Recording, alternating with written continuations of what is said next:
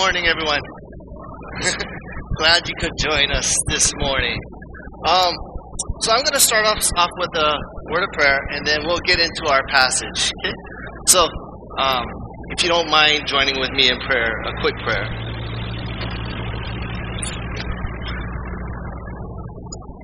Dear Heavenly Father, Lord, we thank you for your word and your and that you've been engaged with us, Lord, throughout the week, Lord, that you've been present with us. Lord, as we hear this word this morning, we pray that you would convey your love and your grace and your mercy towards us, Lord, that we may see the joy in following you, Lord, that you reign, that you are a king. Lord, I pray that the words that I speak today be articulated well, that the hearts that hear may receive.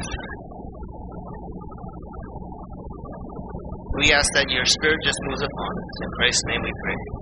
Amen. Well, if you have your Bible, please turn with me to Matthew chapter 13, verse 24. And the parable we're going to cover today is, some people call it the wheat and the tares. Some call it wheat and the weeds. So, let's look at this passage. And it starts off by saying, Jesus told them another parable. The kingdom of heaven is like a man who sowed good seed in the field. But while everyone was sleeping, the enemy came and sowed weeds among the wheat and went away.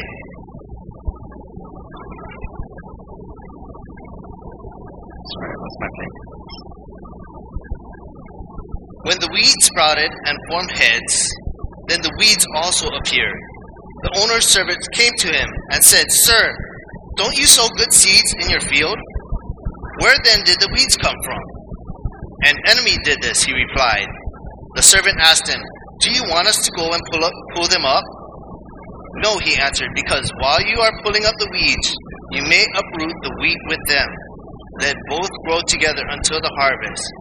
At that time, I will tell the harvesters, first collect the weeds and bundle them in bundles to be burned, then gather the wheat and bring them to my barn." Now this passage, just like in Mark, we said that Mark, there was one explanation for the parable of the sowers and the seeds. Well, in Matthew, he gives two explanations. One for the sower of the seed as well. And he also gives one for this one, the wheat and the weeds. And it's in verse 36, I believe, that he continues to explain what this parable is about. And he says, "Then he left the crowd and went into the house. His disciples came to him and said, 'Explain to us the parable of the weeds in the field.' He answered, 'The one who sowed the good seed is the Son of Man. The field is the world, and the good seed stands for the people of the kingdom. The weeds are the people of the evil one, and the enemy who sows them is the devil. The harvest is the end of the age, and the harvesters are the angels. As the weeds are pulled up and burned in the fire, so will it be at the end of the age. The Son of Man will send out his angels, and they will weed out of his kingdom everything that causes sin and all who do evil. They will throw them into the blazing furnace, where there will be weeping and gnashing of teeth. Then the righteous will shine like the sun in the kingdom of their Father. Whoever has ears to hear, let them hear." I'm so glad we have such a light parable to help us out through this difficult week. This parable is challenging. It talks about God's judgment. And I don't know about you, but this has been a really tough week for many of us. And I didn't really want to preach on judgment. I thought of preaching on this earlier, but then after I was going through the week with everything going on, I was like, I wish I could preach on something else. Because God's judgment is scary. It's scary.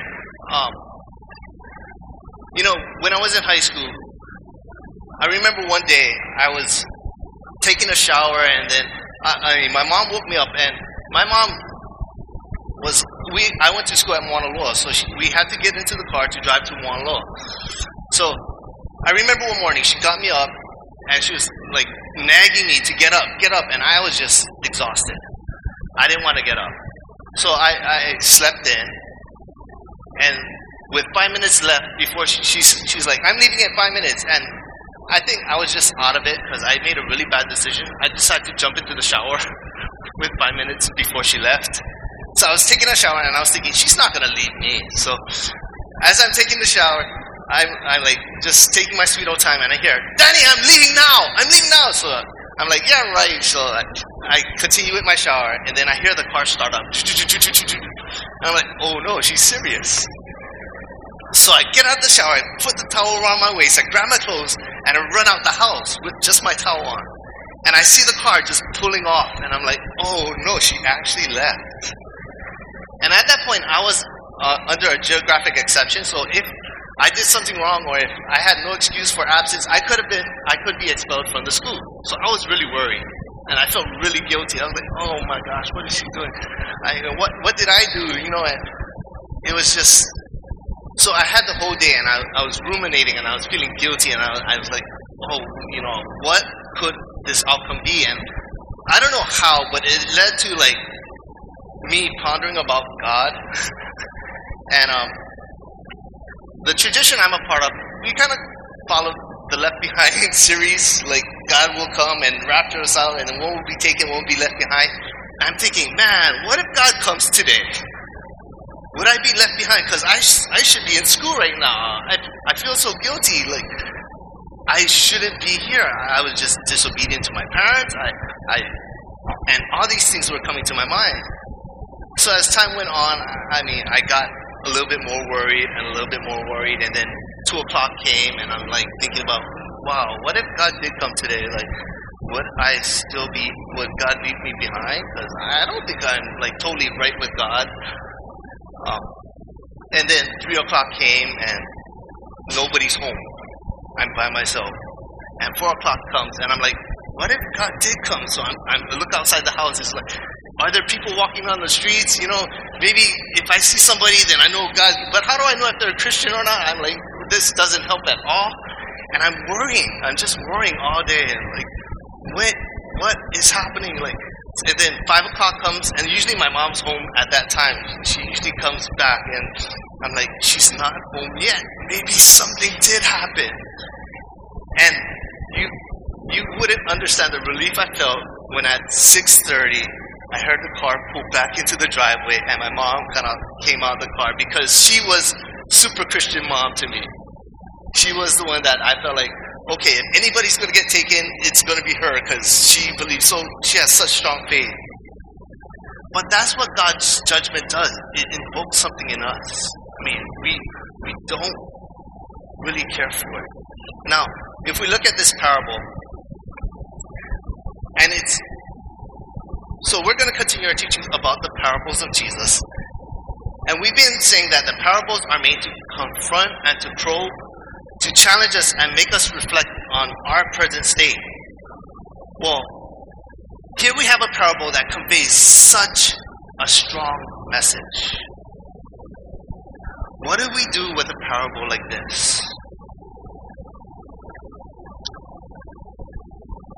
Jesus illustrates a story about the kingdom of God. It's about God's justice and his judgment. And as we read this parable, images of heaven and hell, of life and death, and final judgment come to mind. For some of us, this story might cause us to examine ourselves. Where do we stand with God? Are we the wheat, or are we the weeds? This story is about division and separation of good and evil. When God's judgment happened, I want to be right with God. I want to be the wheat. And my prayer is that, please don't make me the weed. According to this parable, the master plants good seed. Yet according to this parable, God is the one who judges. He judges what to do with the wheat and what to do with the weeds. God determines when the harvest and separates the weed from the wheat. When I look at this parable about judgment, it's not as black and white as it might seem. If we focus on making this parable only about the bad, then we make God into this torturous monster. And we know God's not like that. God doesn't like to see His creation being tortured. He created us as human beings, created in His image, which He loves dearly. But also, we cannot refuse the idea about God's future judgment. God is also not a person who spoils a youngster rotten by letting them do whatever they want or giving them whatever they want. He holds us responsible for our actions and our behaviors. So why is Jesus telling us this parable? Well, I think Jesus is taking the role of a prophet here. And prophets challenge and they threaten. They spoke of God's judgment and what it might look like in the future. And the reason why they often talked about the future was to change a present behavior. To change something that people were doing at that time. This is what the outcome will be if you don't repent and if you don't change your ways. These prophets talked about God's judgment to bring about change in the present. And when you look at these judgments, we think that God judges the nations and Israel was exempt from everything, but that's not the case. Israel was never exempt. In fact, they got the brunt of God's judgment. So Jesus uses this parable to change a behavior that needs to be addressed here and now. Now, I'm sure many of you, as you pondered upon the existence of God, have asked this question one time or another.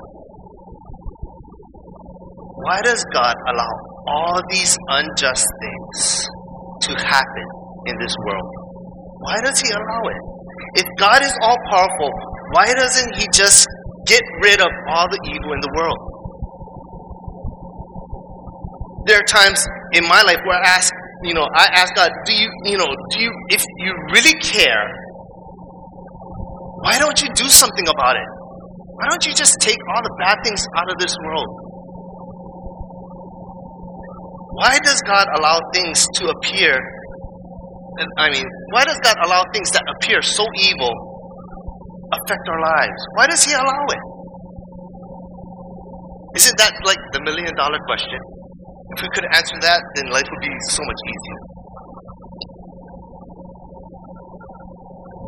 Well, through this parable, we can come to understand that God is patient. He's patient in dealing with the evil in this world. Although He doesn't condone or like evil, He does love His creation. And we as humankind, we're part of that creation. God allows the wheat and the weed to coexist. Now the servant asks if the weeds should be removed. And the master does the unexpected. He tells them, let them both grow together. Now, that's not what I would have done. I would say, weed them out. It's ugly. Makes the garden look horrible. Weed them out. But God says, let them grow together. See, God is in the business of redeeming His creation. He gives us time as He pursues us to bring healing and restoration. Not only to us, but to the world around us and all that is in it. Yet, Jesus, by telling us this parable, He's trying to rouse a change of behavior. So what is Jesus trying to do? Is He trying to get us to be right with God and not to be against God? What is He trying to do? Now, one character that I find intriguing that I never noticed before is the servant. The servant notices that there are weeds growing. It's the servant that suggests to the master, should we remove these weeds from the field? What do we do with these things? These weeds don't belong here. And God's like, don't worry about it. I got this covered. It's nothing for you to worry about. Don't concern yourself with this. I have a plan. Let them grow together. See, I think the message that's being conveyed here is God is saying, leave the sorting to Him. It's the job of the divine to sort things out. It's not my job. There are many times where I tell God what should be done to deal with the evil and the injustice in this world. And I don't want to wait. There are seasons where I'm not interested in God's timing. I don't care. I just want to cut that thing that's eating at me. I just want to cut it off. Yet, I don't know what God's doing. God has a plan.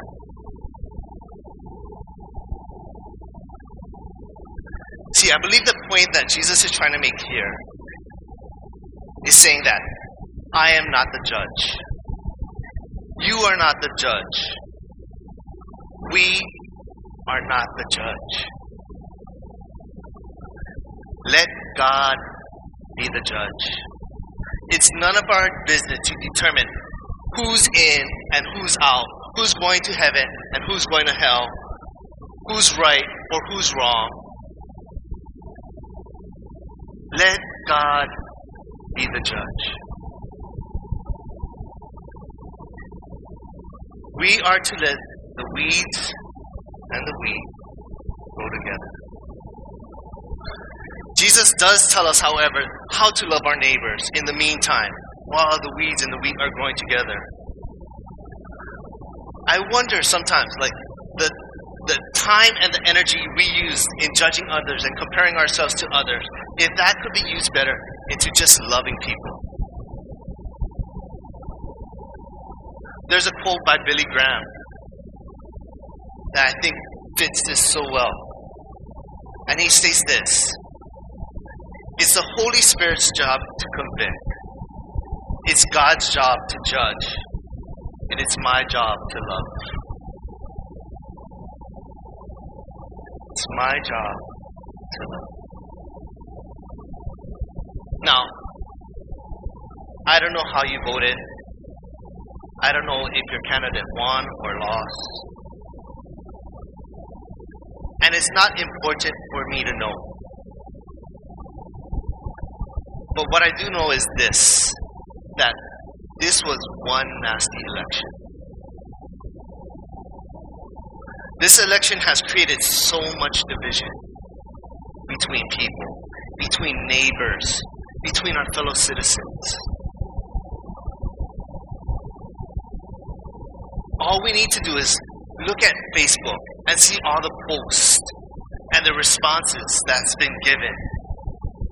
Right now, there seems to be so many weeds, like hate, that seems to have sprouted. It doesn't matter what side we're on. A lot of us just want to get rid of the opposing side. But God allows supporters of each side to grow together.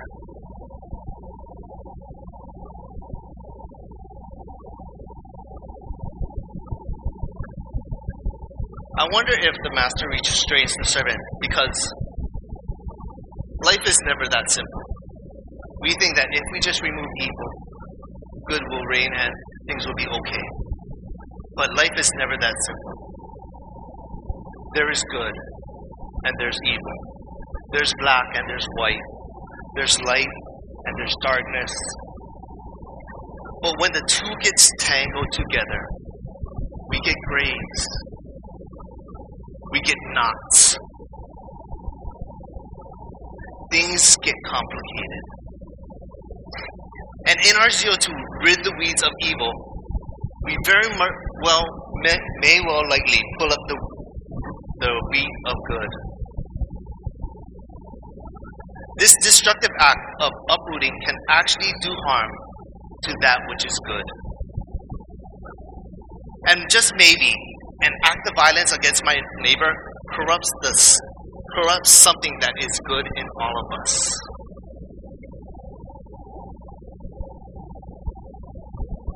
Now, that maybe there's just one more way to take a look at this parable. I wonder if this parable also speaks to what goes inside of us in our human heart. We all have internal inconsistencies.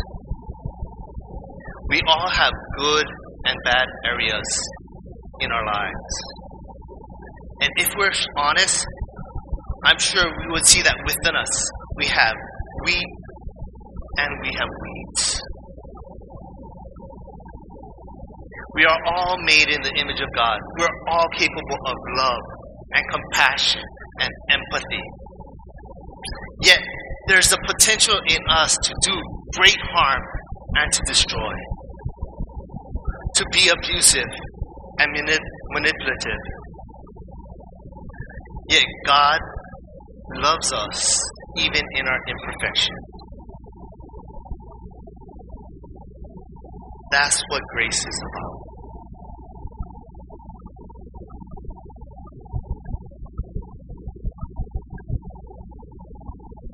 Now, when I was living in Pasadena, I was working for the Pasadena School District, and I was working with this kid, and his name was Isaac Chen. And he was this amazing kid. And he was just unusual. He was, different from everybody else. But he had this way of bringing people together, of bringing out the best in people. Now, what made him different was that he was severely autistic, and he had a severe case of Down syndrome. He couldn't even communicate. He couldn't speak words. But there was something about him that drew everyone in the school to him. And I think what made him this way was that he just exuded love. He was safe to be around. He accepted everyone. I would just marvel watching him play with the kids on the field, because it was kind of like seeing the kingdom of heaven here on earth. It was like, this is what heaven should be like, where kids who are, of different behavior backgrounds, different economics, just running around and having fun with one kid who can't even speak a word, who can't say a thing, who has a hard time communicating. He brought up the best in the worst kid. There was this, with the good kids, they would love on him and he would love back. But there were some kids that were just rotten to the core. You would talk to them and they were just so rebellious. Like, no, I'm not doing that. And you would call it, come here, I want to talk to you. And like, no, and then, they'll cuss you out and everything. But there was times where these kids would just walk up to him and say, hey, Isaac, how you doing? Hey, buddy. And they would just wrap their arm around it and love him. And it's kind of like, wow, the weeds and the wheat, the inconsistencies, but everybody has the capacity to love. And Isaac brought that best out of them. So as we look at ourselves, may we understand the grace that we've been given, that we have these inconsistencies in our lives. But it's God. It is the gift of God, by His grace, that we come to be righteous. May we take the grace we've been given and love on others, to care for others, and let God do the judging, because we don't know where people are at. To end with this, Billy Graham's quote says, "It's the Holy Spirit's job to convict, God's job to judge, and our job to love." We're not to be the ones who pass judgment. We are to love, to have compassion, and to affirm one another. We can know this about God and His justice, that He is patient and He is just. It is my hope for Ohana Christian Church and my prayer that we as a people of God value relationships with God and with others. And those relationships go beyond policies or beliefs or doctrines or even religion. It's my hope for this church that we will be a people who love others despite our differences. That we are humble enough to acknowledge that we who experience the love through grace of God, even in our imperfections, are able to demonstrate that love and grace towards others. Let us pray.